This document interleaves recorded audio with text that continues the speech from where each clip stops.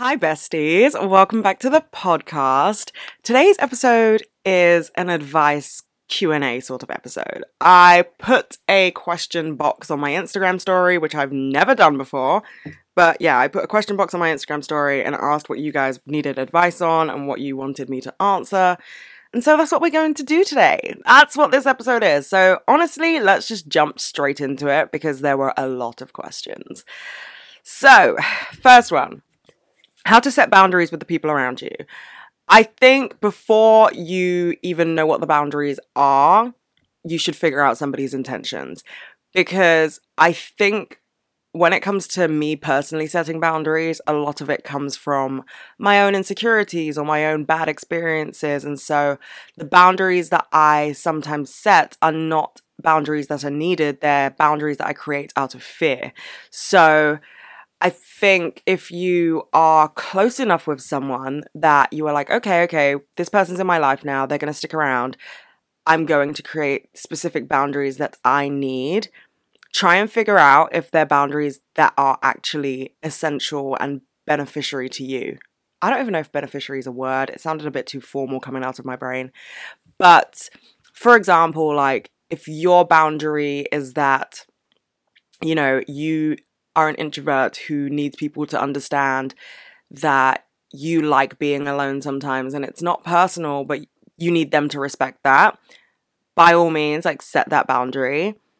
But if you're creating a boundary that is just putting up walls around you to keep people out, maybe it's time to unpack that first and see why you're doing that. Once you've figured out people's intentions and figured out if you're comfortable around them, etc., set boundaries by being aggressive, okay? And hear me out. I do not mean go punching walls and yelling at people, but if your boundaries are needed, you cannot go about it in a people-pleasing way. Otherwise, they won't be respected. Like, you need to enforce your boundaries in a way where it's like, I'm coming to the table with this, and if you won't respect that, I'm leaving this room right now. And so for me, a big way that I set boundaries is by having DMCs. If you don't know what DMCs are, it's just deep, meaningful conversations. And I'll be like, hey, I am comfortable enough with you now for me to explain to you why I need these boundaries set. This is the backstory to it. You don't owe anyone an explanation. This is just how I set boundaries. And I'm like, I've been through this. I'm like this because of this. And these are the boundaries I require. If, you don't understand them, then we can talk it out. But this is non-negotiable. Like, this is something that I have to do in order to stay sane and to feel safe. And if someone isn't going to respect your boundaries, then fuck them and walk away. Because there are so few things in this life that we actually have full control over. And the people that are in our life is one of those things, I think. And you can control that by leaving the people who don't respect the boundaries that you set. So, yeah. How to set boundaries. I'd say have that uncomfortable conversation. Be like, I love you, babe, but this is how things have to work. And if they don't respect it, that's a red flag. You don't need them in your life anymore. We keep it moving. The next person will respect your boundaries. Okay. How to enjoy being on your own sometimes. Now, this is a bit of a weird one because I personally love being alone. Like, I don't know, I find myself the funniest bitch alive. I would like to spend a lot of time alone. But I can understand that some people don't. I'm not very extroverted at all. So I'll never fully understand how people could just crave going out and socializing nonstop. But I think the first step to enjoying being alone is learning about yourself. And I think one way you can do that is by journaling or even talking to yourself in a mirror, like in a non-creepy way, but like unpacking things about yourself and figuring out what you actually like as a human being. Because it's all well and good being alone, but if you're just laying there doing absolutely nothing, you're not going to enjoy yourself, you know? But if you really like film, or if you really like music, or if you really like running, these are all things that you can do by yourself. You don't need somebody else to do those things with you. And if you enjoy those things, then when you do them alone, it kind of creates this like positive reinforcement. And so the things that you enjoy doing, you're doing when you're by yourself, and thus you enjoy the time that you're spending alone. Does that make sense? I hope so. Because I would always like sit at home and like try and do things that I thought everybody else did when they were alone. And it just wasn't for me. Like, I don't draw. Like, I have no artistic skills when it comes to drawing or painting or anything like that. And I would always try and sit down and be like, I'm gonna draw a portrait. Bitch, you cannot draw. Why are you doing this? And then I would just get stressed about it. And then I would be like, oh, fuck it. Like, I hate being alone, blah, blah, blah. But then I found things that I actually love doing. Like, I love reading. I love watching films. I love listening to podcasts. I really enjoy doing my skincare and like having a whole night dedicated to like a hair routine and a skincare routine and painting my nails and all these things.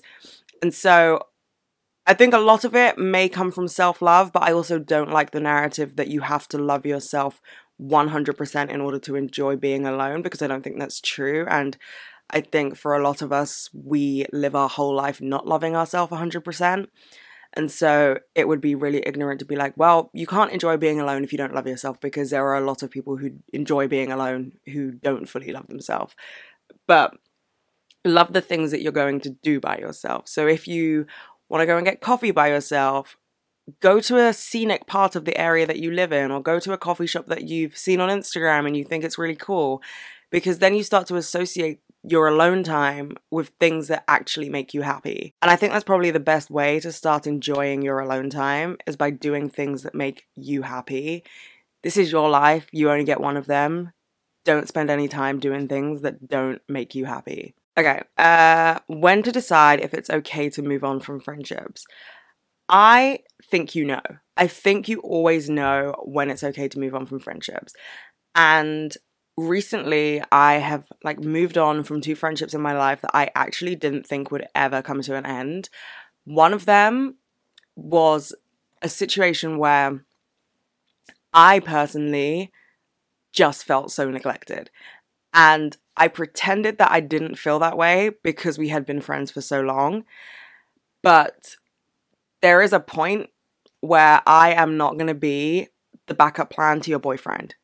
In any friendship, there is a point where I am going to have to stand my ground and say, this is actually not okay, because there are things that a romantic relationship can give you that a platonic friendship can't give you, and vice versa. And I think when a lot of people put their significant other over their friends in a way of like, oh, I'm literally going to completely forget the friendship that we had prior to me meeting this person, they simultaneously don't actually realize what they're doing. But at the end of the day, that's not my fault. There is only so much I can do as the other friend before I'm like giving so much of my energy to someone who literally doesn't give a fuck. So I was friends with this person for about 11 years, like really, really fucking close friends. Some may even say best friends. And we like started to drift apart, which was, you know, fine. People grow, people change. And then it just became a situation of like, well, you didn't message me and you did this and blah, blah, blah. And like these stupid little nitpicky arguments and like not speaking for ages, which is fine. I have best friends who I literally don't speak to for months on end, and then I see them and I'm like, oh my god, bitch, what's up? Like, nothing ever changed. But in this specific situation, it was just like, this is intentional. Like, this is childish now. And, you know, they met my whole family, and like a lot of people who know me know her, and like we spent a lot of our lives growing up together. But it got to a point where I was like, I physically can't do this. Like, being your friend is draining me because I deserve a lot more than what you're giving me. And even when our friendship came to an end and I like walked away from it, I knew that it had been a long time coming. And so that's what I mean when I say I think you always know, because I think you do. I think it's whether or not you're going to act on it. And so you saying like when to decide if it's okay to move on from friendships, it's always okay to move on from friendships. Like some people think that breakups only happen in romantic relationships, but they definitely happen in platonic relationships a lot, and I think a lot more frequently than they do in romantic relationships. But it's not really gone about in the same way. Like no one says, oh yeah, like here's your 6 months to cry about it and drink wine and eat ice cream when you fall out with a friend. But, you know, you break up with your boyfriend and everyone's like, oh my God, here's Taylor Swift's album. Like we're all here for you. It's the same. It's the same kind of pain. And it's the same process. Like a lot of people know it's coming. It's just when they decided to act on it. So I think if you're asking me when to decide if it's okay to move on from friendships, you know that it's time for you to move on from that friendship, and you just have to do it. You just have to do it. It's not worth sticking around because it's just going to damage you. Okay, somebody just responded to my Instagram question box with law. Like, no context, they just wrote law. And so let's talk about it. So if you don't know, if you're new here, if you haven't seen me crying on TikTok, I dropped out of university in the middle of a law degree. And I had spent my whole life wanting to be a lawyer. I really wanted to be a human rights barrister. And I did all my work experience to be a lawyer or like to get into law school. I did law summer schools. I read like every single book that law students are meant to read before they go to law school.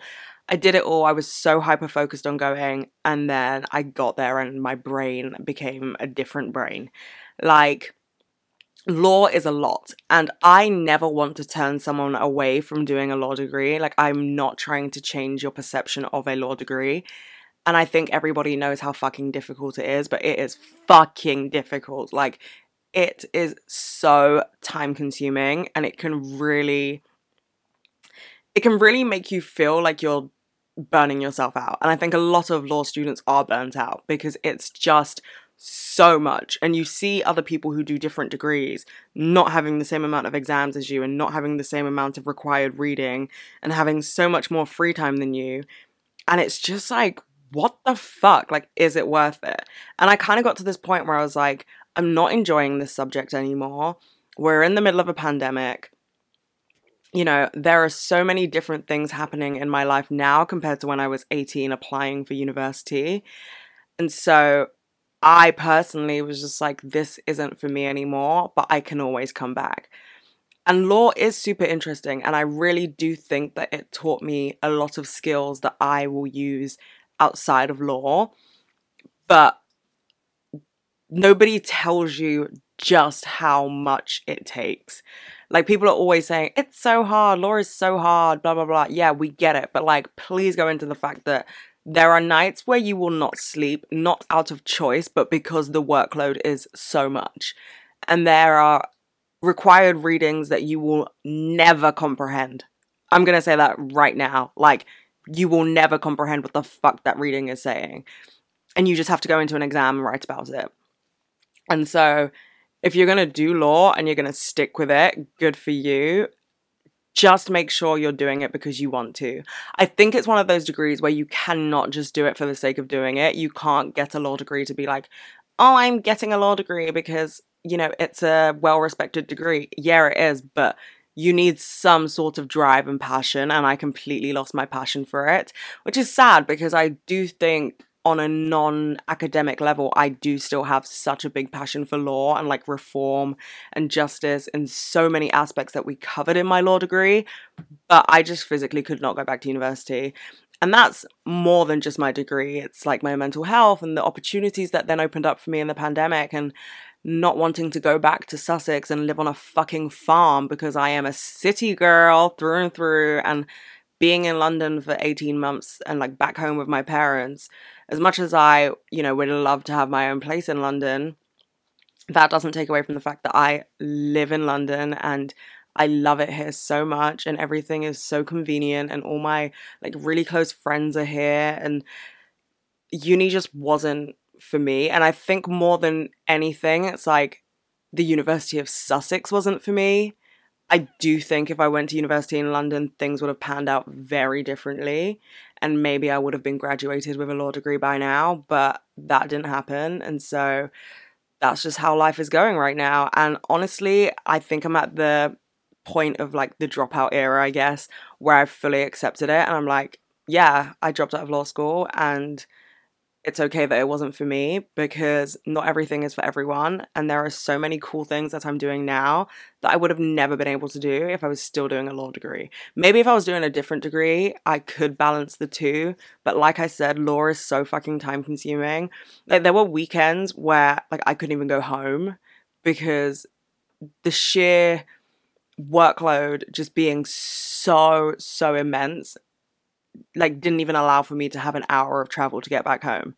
So yeah, I mean, as I said, the person who asked the question didn't give any context to what they wanted me to talk about, but I'm not trying to make people think that law isn't fun. It's not a good degree. You don't learn a lot, because you do.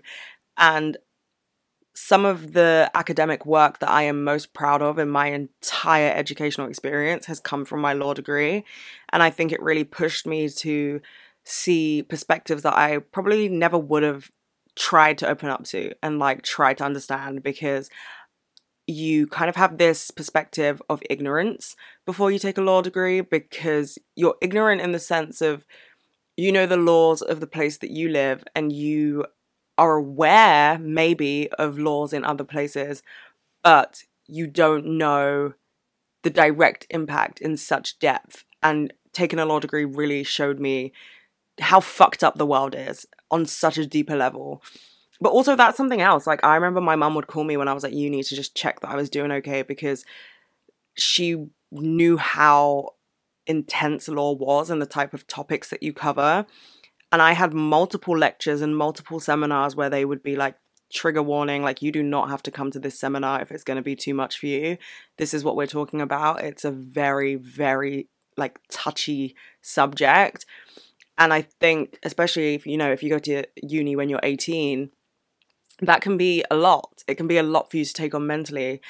And I think it's similar to like method acting. There are so many actors. Off the top of my head, I can think of Amy Adams in Sharp Objects. And she was saying like she went home with the character that she was playing.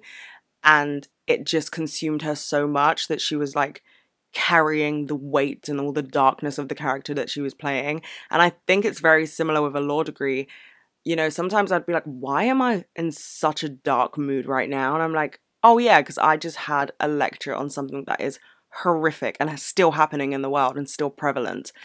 And you do carry that weight with you. And I remember when I did my law work experience, I did it at a human rights firm, and it was 2 weeks. And honestly, I cried every single day because one, I was 17 and we were working specifically on a case in Thailand about this fucked up man who was ruining the lives of children. And it was just so heavy. It was so fucking heavy, and you can't just shake stuff like that off. So you do need thick skin, and you do need to learn how to separate yourself from what you're fighting for. But also, you can't completely separate yourself from what you're fighting for, because it has to come from a good place and it has to come with a true passion for what you're fighting for. It's a real difficult balance, and I think that's something that they should also tell you before you go to law school. Like, that shit is heavy. That shit is heavy. Anyway, in line with school, somebody else said, how to keep up with school even though I'm struggling with my mental health. And this is like something that I have experienced for most of my life. And for a really long time, I didn't know that I was struggling with my mental health. And I was just like, why am I like so bad at school? Even though I was never bad academically. Like, I always got good grades. Like, I always handed in my homework, always did my coursework, always turned up to exams, blah, blah, blah. But if you've struggled with mental health whilst you're in education, you know that everything just feels so much more difficult. Everything just feels so much more tiring, and you feel like there aren't enough hours in the day because being depressed is so time consuming. But I would say one thing that you should do is definitely reach out to someone in your school. And I hope that you have somebody in your school that you feel like you can reach out to. I got really lucky when I was in sixth form, and I had the best politics teacher in the world, who also happened to be my head of year. And she was really understanding of the fact that like I was just going through it and I was having a really difficult time outside of school, let alone like dealing with 4 A-levels or whatever. And she like made it a lot easier for me. And like when I felt like I couldn't come into school because I was so depressed, she would send work to my house, and she was just an absolute angel.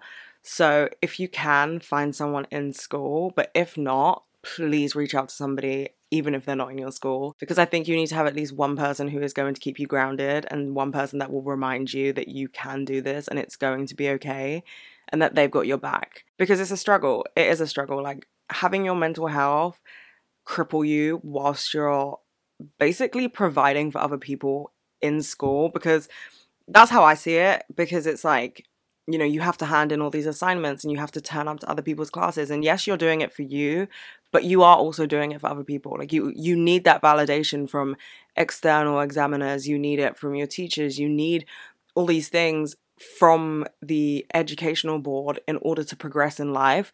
And so you can feel like you're giving so much of yourself to other people that you don't have time for yourself. But Saturday and Sunday, like, take that time for you. I used to really try and get all my schoolwork done on Monday to Friday. So on Saturday and Sunday, I could just sit in bed and do nothing. And I found that that really helped. Whenever I had to devote my weekends to homework or coursework or whatever, it was just too much. Like I felt like I had no time to even breathe.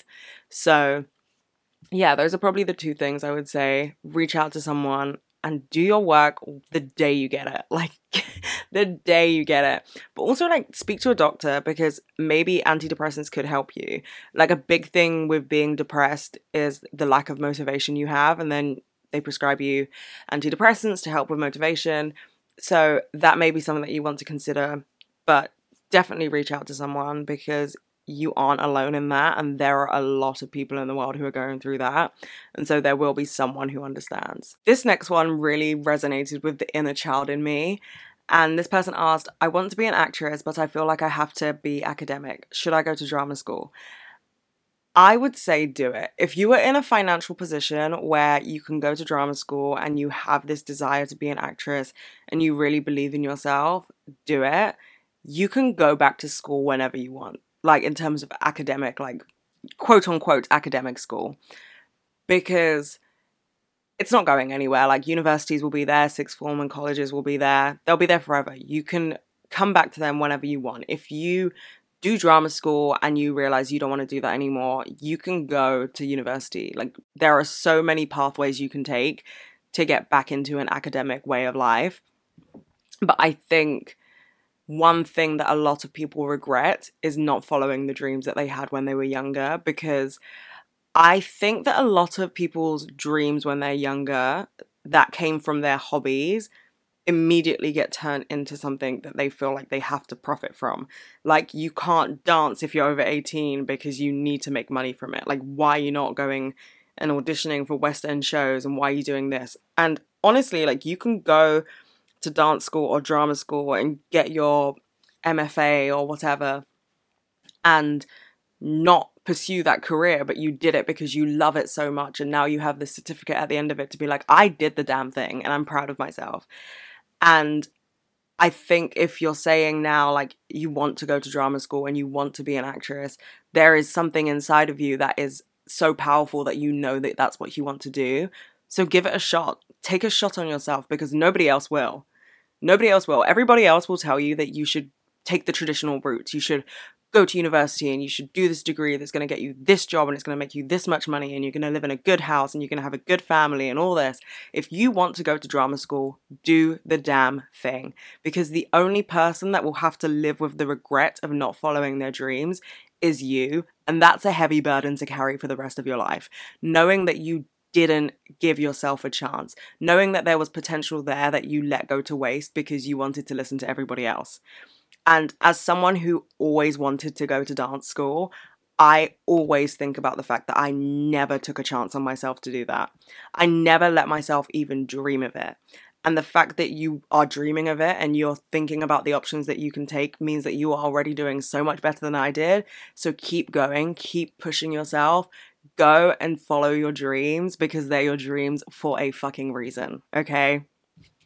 Also, if you become an actress and you work with Emily Blunt, please can you tell her that I would like to be her best friend?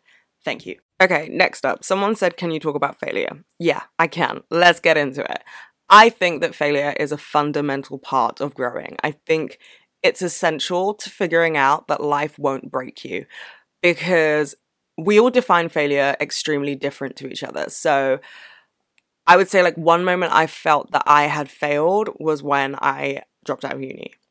I thought I failed everybody around me. I thought I'd failed myself. I felt like I gave up on myself. I felt like the biggest failure I probably ever have in my life.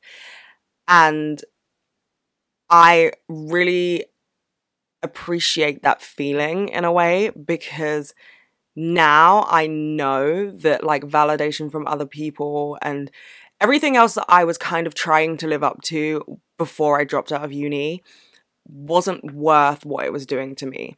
And I let it change my perception of myself because when I dropped out, I was like, I'm a failure when I actually put myself first, which isn't failing, you know? And so even in things where there is like a direct failure, like an exam or something, those things teach you how to grow in life because you have to grow from that moment. The things that you feel when you feel as if you failed make you stronger and make you more prepared for what's to come because life does get more difficult. You know, people are always like, oh, it gets easier. Yeah, in ways, but you get stronger. Life doesn't really get easier. You get a lot stronger, and you get stronger from failing. You get stronger from falling down and picking yourself back up and knowing that even the times that you failed didn't break you because you're still here. There will probably be a multitude of times in the future that I will feel like a failure again. And even since dropping out, I think I can talk about this. Well, I fucking hope I can talk about this. I don't have a management or anything, so no one can attack me for this. But I got offered a brand deal for a good amount of money. Like, that would have been something where I could have been like to my parents, hey, girl boss, breadwinner here. And it was to do with being a student. And then when I made a video about dropping out, they cancelled the brand deal and like completely ghosted me. And I felt like a failure all over again because I was like, fuck, I can't even do the job that I now have since I've dropped out of uni. And then I realized that actually I didn't want to do that brand deal anyway because it was causing me a lot of anxiety. And also, if I did do that brand deal, I would have been contractually obliged to not do another brand deal that I did. And in the moment, it sucked. I felt like a failure all over again. I was like, I fucked up big time. And I spoke to my friend about it and she was like, why do you feel like a failure? And I was like, because it's all I had. And she was like, no, it's all you think you had, but you haven't explored other options. And there will be other options in which you fail, but there will also be other options where you realize you didn't fail. A door was closed in order for you to find another route. And I know I'm saying like, oh, you know, if you fail at this and you fail at that and failure is this, but deep down, I truly don't think that failure is a concept that exists. I think it's a word we've put to a definition, so we have a word to use. But I think more than anything, it's just a redirection. It's not failing. It's just a redirection. It's just life. It's just the universe showing you that there are other ways to get to the place that you need to be. And I say need to be rather than want to be because sometimes you don't know what you need. You think you know what you want. And so feel what you feel when you think that you failed. Feel the pain. Feel the tears. Let yourself cry. Let yourself be sad. Let yourself be disappointed even. But know that there are other things that you are going to do in life that you are going to succeed at. And you're going to look back at those quote unquote failures and be like, oh fuck yeah, I needed that. I needed that. Whether you needed it to humble you, whether you needed it to know that you're strong enough to do it again, whether you needed it to teach you a lesson, you needed those moments where you felt as if you couldn't do something to know that you can, to know that you don't always need to do everything, but you can do some things and excel at them. So yeah, the feeling of failure sucks, but what comes after is pretty great. Okay, as a single bitch since the womb, I don't know how good my answer is going to be for this next question, but I'm going to give it my best shot. So someone said, being scared or uncomfortable of intimacy at the start of a relationship. And I can say in terms of platonic relationships, I am very scared to open up to people. I'm very walls up. And people are often like, oh, I didn't actually know who you really were until like a year into the friendship, because I'm just like, oh, this bitch is going to leave me anyway. So what's the point of getting close? Which sucks. Need to work on it. I know. I'll tell a therapist. But that's how it is. But I think in terms of romantic relationships, which is what I assume this person is talking about, intimacy is a lot more than what you would show in a platonic relationship. And my sole reasoning for that being the fact that, you know, this person is probably going to see you naked. And I remember the first time I was like being intimate with a guy who I like knew it wasn't a hookup or like a one night stand or anything. Like, we were friends. And I was so standoffish. And I was like, oh my God, like, don't look at me. This guy was going to blow my back out. And I was like, oh, don't look at my body, like, I'm insecure, blah, blah, blah.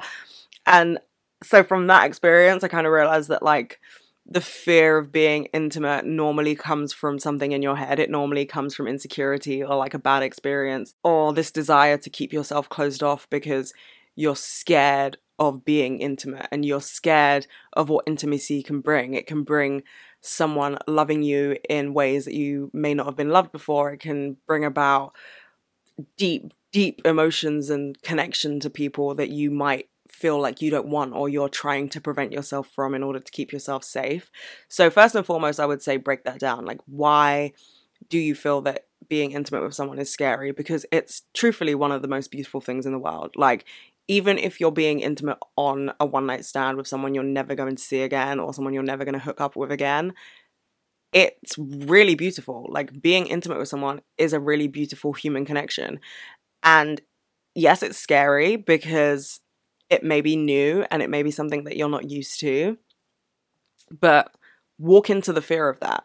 Walk into the fear of that and know that even if the things that you're scared of become a reality, you had that human connection with someone, and that's pretty beautiful. But to overcome it, I would say talk about the fact that you're scared of being intimate with the person that you're going to be intimate with, because that can calm your nerves a lot, and that can be really beneficial to have that conversation with someone and let them tell you what they're thinking and you tell them what you're thinking. Because more often than not, a lot of fear comes from the things that are unknown and unsaid. We often get scared that someone doesn't love us because people aren't fucking talking about their emotions. Talk about those emotions. Have those conversations, because it will ease your mind. If you know exactly what someone wants and what their intentions are with you, you will feel a lot calmer. And I think back to like being sexually intimate with someone, you need a calm mind, okay? You need a calm mind. You cannot be overthinking the whole situation, otherwise you are not going to have fun, okay? So just express how you feel. If you're in this situation now where you're at the start of a relationship, I'm assuming you like this person enough to be in a relationship with them, which means that eventually that like may turn into love, and this will be your person. And why should you hide anything from your person? I know that as humans, we will never fully know another human 100%. Even the person that you spend the rest of your life with, you will never know them completely. But you can love them completely in the stuff that you do know. And so if this is going to be that person that you love completely, be open with them. Be like, hey, I am honestly quite nervous about being intimate with you, and this is new, and things that are new and unknown are scary to most people. And I would hope that they would be understanding enough to be like, oh, hey, like, I feel this way too. Or, oh, hey, no need to worry. Or, this is my experience. Or, we can do this and we can take it slow. Or, we can do whatever you want. Because your fears need to be respected, because they are valid. Everything you feel is valid. And being scared of intimacy at the start of a relationship is something that many people feel. And whether it's romantic or platonic, it's scary to open up to people, because it means that we have to let somebody in, and we're so, like, as humans, we're just so okay with not showing all sides of our emotions, which include what some people may perceive to be weakness. I think showing emotion is a massive strength, but some people would be like, oh, I don't want to be seen as weak because I vocalize the fact that I'm scared of this. You're not weak. You're actually very fucking strong. So unpack it first, sit down with yourself, maybe get out a notebook and a pen and be like, these are the things that I am scared of, like the specifics of the intimacy that you're scared of, and then talk about it. And even if you don't talk about it with your significant other straight away, talk about it with a friend. I honestly love the conversations I have with like my girlfriends about the start of relationships or like the start of hooking up with someone or all these things, because more often than not, you'll be reminded that you're not the only person that feels that way. And it's very normal to feel that way, but also you see how other people overcame it and what they did, and that can help too. So yeah, have that conversation, bae. Okay, so this next question I was originally not going to respond to on this podcast, but I'm going to do it because it's a comment I get on all my fucking TikToks and some of my Instagram posts, and like, it's a question that genuinely pisses me off. So someone said, why don't you have black friends? Let me start by saying this. I do not post every single part of my life online, okay? I post a lot of my life online, but I don't post all of it online. The people that I do post happen to be the people that I see every single day, okay? I don't know about you guys, but I have friends that I don't see every single day. And if you're new here, hi, I'm obsessed with SoulCycle, but I go to SoulCycle every single day. A lot of my best friends I met at SoulCycle. As much as it does upset me sometimes, SoulCycle is a predominantly white space. At least the one in London is a predominantly white space. I think even out of the instructors, there are 2 instructors of colour. And the people that go there are predominantly white. The people that work there are predominantly white. And so that happens to be the circle that I'm in. That does not mean that I don't have black friends. It just means that the people that I'm with every single day that you see on my social media happen to be white. I hate this narrative that everyone, well, not everyone actually, but a lot of people put on my TikTok of like, she's so whitewashed, or like she doesn't know anything about her culture and she's not connected to her black side, because I find it really belittling and degrading to the fact that I am 1, half black, 2, I know a lot about my culture, and 3, I do actually have friends of color.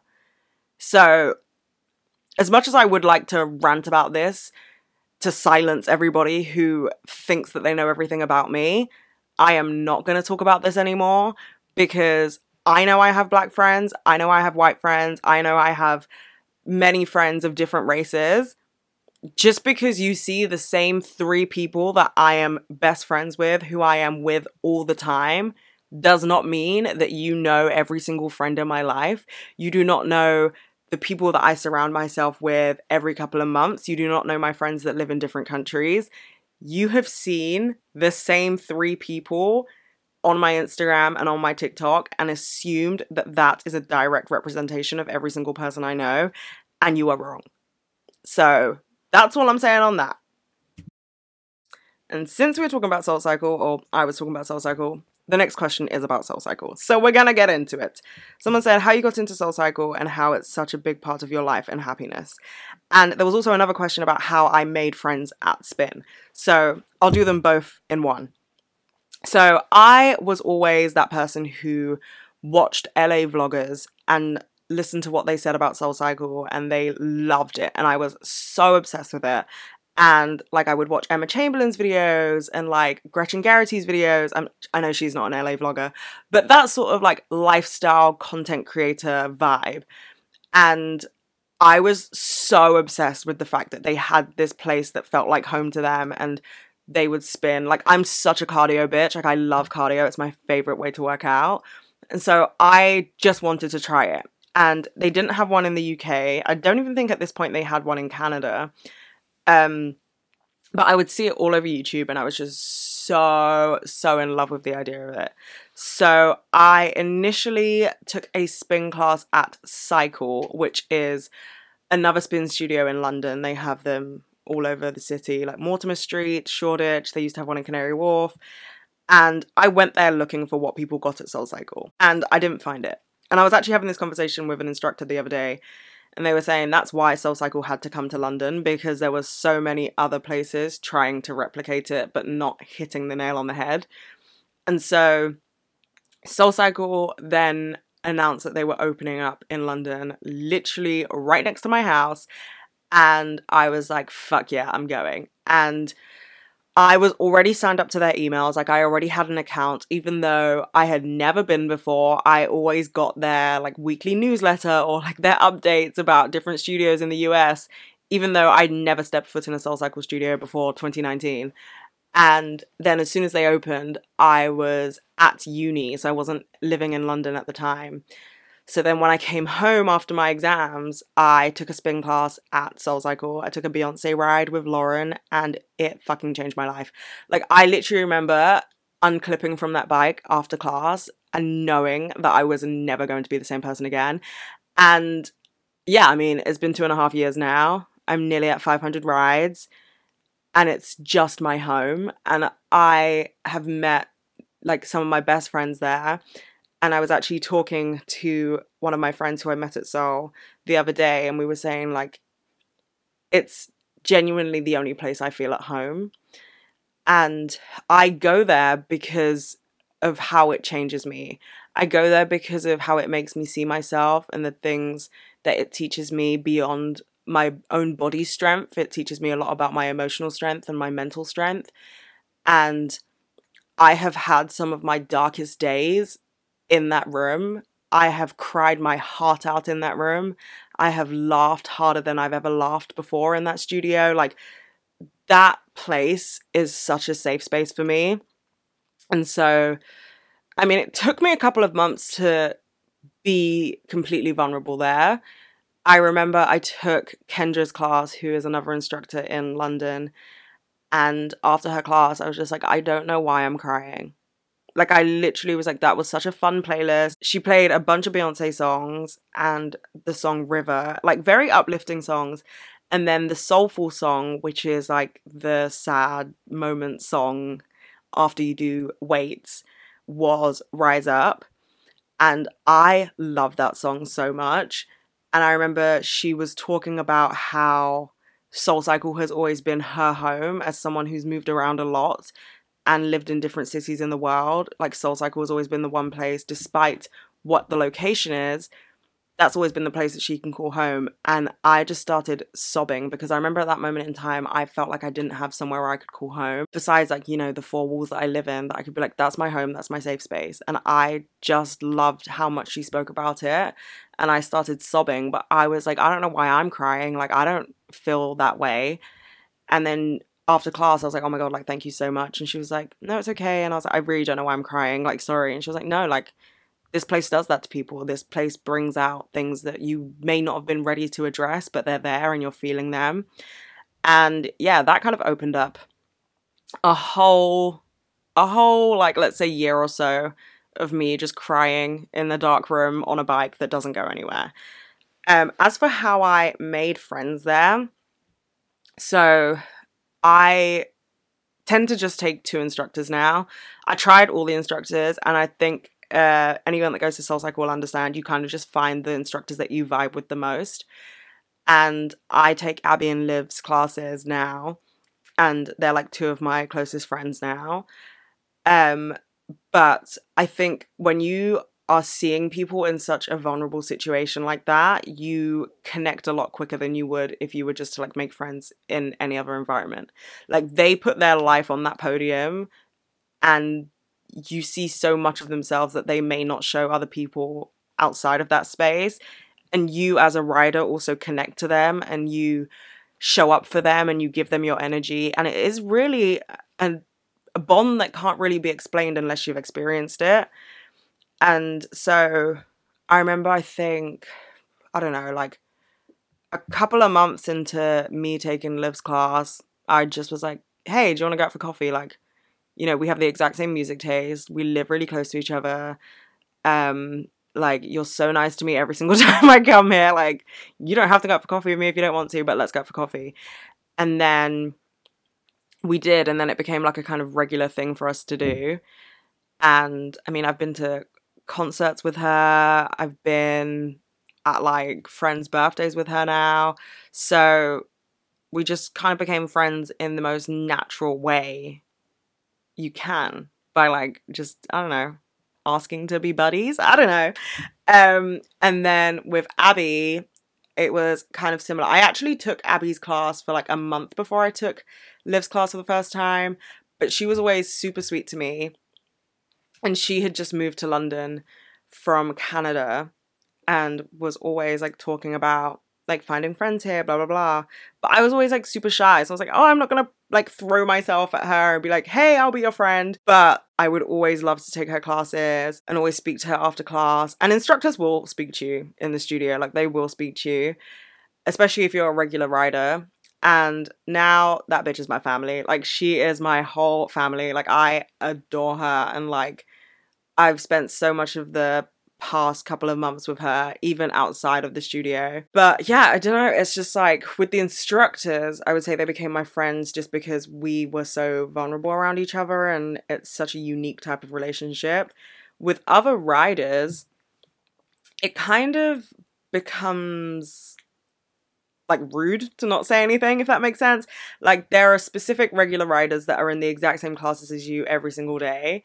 And so it gets to a point where you're just like, oh, hey, like, how are you? You know, and then you like follow each other on Instagram or whatever. And I'll give you two examples of some of the friendships that have formed at Soul Cycle. So my friend Eliza, who I adore, we used to take Liv's class at the exact same time slot every single day. And I would always either ride behind her or next to her. And I remember one day I just went up to her and I was like, you're a fucking incredible rider. Like, go off. I don't know what it is about endorphins and like working out. They give me so much confidence. Like, for about 10 minutes after I work out, I'm the most confident bitch in the world. But anyway, so I went up to her after class and I was like, you are an incredible rider. Like, hi, I'm Mary. We're always in the same class, whatever. And then for a couple of weeks after that, it was just like, oh, like, hi, you all right? Oh, hi, blah, blah, blah. And then we always saw each other in Abby's class.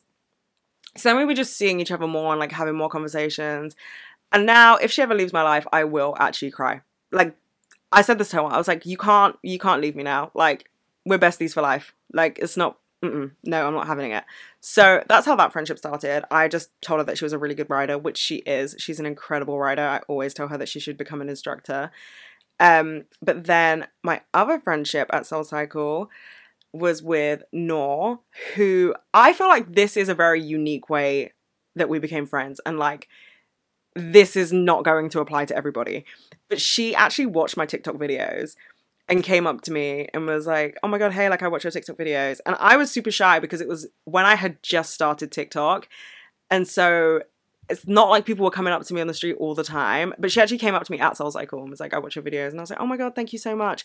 But it was also when Soul Cycle was outside and we had to wear masks. So like I didn't see her face, she didn't really see my face properly. Like, you know, there's a lack of emotion portrayed. But it was just kind of like, oh, okay, like thank you so much. I really appreciate that. And then we really didn't like see each other again. And then she commented on one of my videos like, oh, I take Liv and Lauren's class. And I was like, oh, that's so weird. Like I take Liv's class and like sometimes I take Lauren's class. You've probably seen me around in the studio or in class, like come say hey. So then we both took Liv's 6:30, I believe, and she came up to me and she was like, oh hey, like I'm the one that commented on your video. And now she is literally one of my favorite people, and she, like, oh my god, I cannot imagine my life without her now. And she's been such a rock to me. And like I remember once I was sobbing at Soul Cycle. Like I left class before the stretch, which I never do because I couldn't stop crying. And this was before we had even become friends. And she messaged me on Instagram and was like, hey, like, I hope you're okay, blah, blah. And that's the thing about Soul Cycle. Like, the people there are so fucking nice. And, yeah. And so now she's, like, one of my closest friends. I've literally spent probably every day for the past 2 weeks with her. And, yeah. So, like I said, that's a very unique way for us to meet. Because even though it was at Soul Cycle, it was also kind of because of TikTok. But I'm so grateful for it. But for the person that asks like how you make friends at spin, just speak to them. Like, there is one situation where I'm like, oh, don't speak to me. And that's when guys like hit on you in spin classes or any workout class, because I don't know, maybe that's some people's vibe, but it's just not my vibe. Like, I'm there to work on me. I'm really not trying to think about meeting a guy there. That's the only situation where I'm like, oh, please take your intention somewhere else. But any other situation, like anyone who wants to be friends, anyone who wants to talk to you, you're like-minded. Like, you're in that place for the same reason. Just bite the bullet and make the friendship.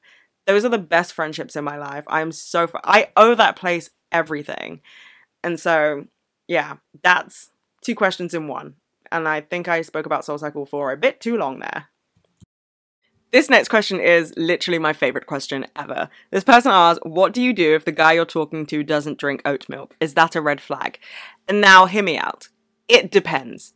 As the oat milk leader, okay, you know, I love oat milk. However, it depends.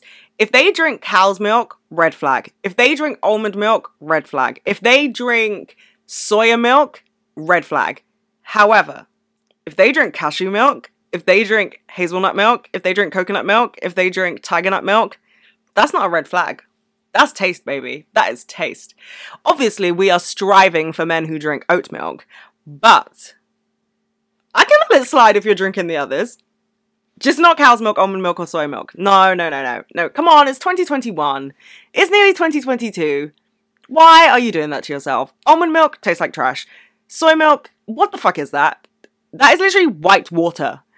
And cow's milk, grow up. So, I hope that answers your question. Those 3 are red flags. Everything else, we let it slide. We look for the oat milk men.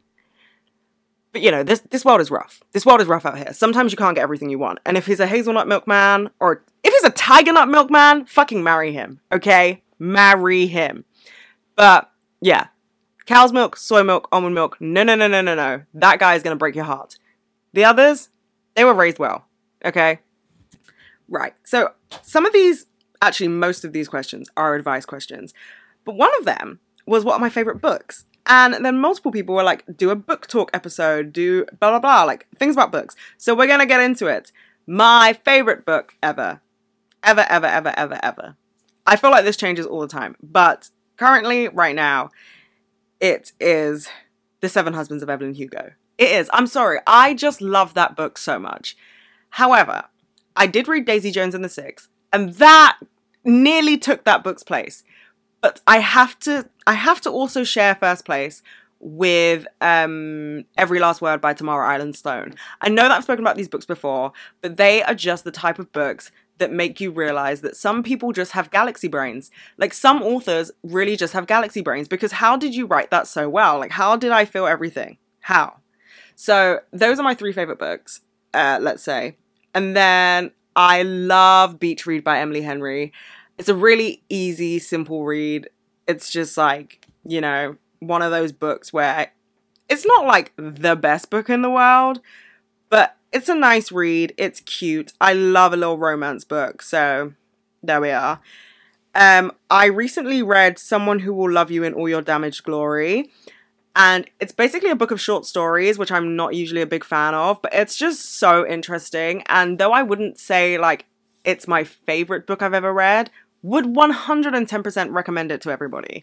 It was so interesting to read. And like, there were some moments I was like, what the fuck is this book talking about? And then you get to the end of the story and you're like, oh, life. And I just think that's so cool. And it's so well written, and it's so funny, and it's sad, and it's real, and it's just, that was a good book. What else? Oh, one book that I always go back to. It's not a novel. It's 101 Essays That Will Change the Way You Think. It's one of those books that you kind of don't have to read in order. I know it's like set out like 1 to 101, but that's a book I always go to when I feel like I need advice, but I don't know what I need advice on. That book has got my back. Like, there will be something there that just clicks in my brain, and it's like, okay, you got this now. Go about life. An amazing, amazing read. And like I said, you don't have to read it in order, but if you do, you will be called out in a roller coaster of emotions and ways. So be prepared. So I got quite a few questions about antidepressants, and so I do want to go into more depth, but I've actually been recording for an hour and a half, and Girly has a SoulCycle class in a bit. So I am going to answer the rest of the questions in next week's episode, and so I can go into like full detail about my antidepressants without burning myself out in this episode. So love you, besties. Thanks for listening.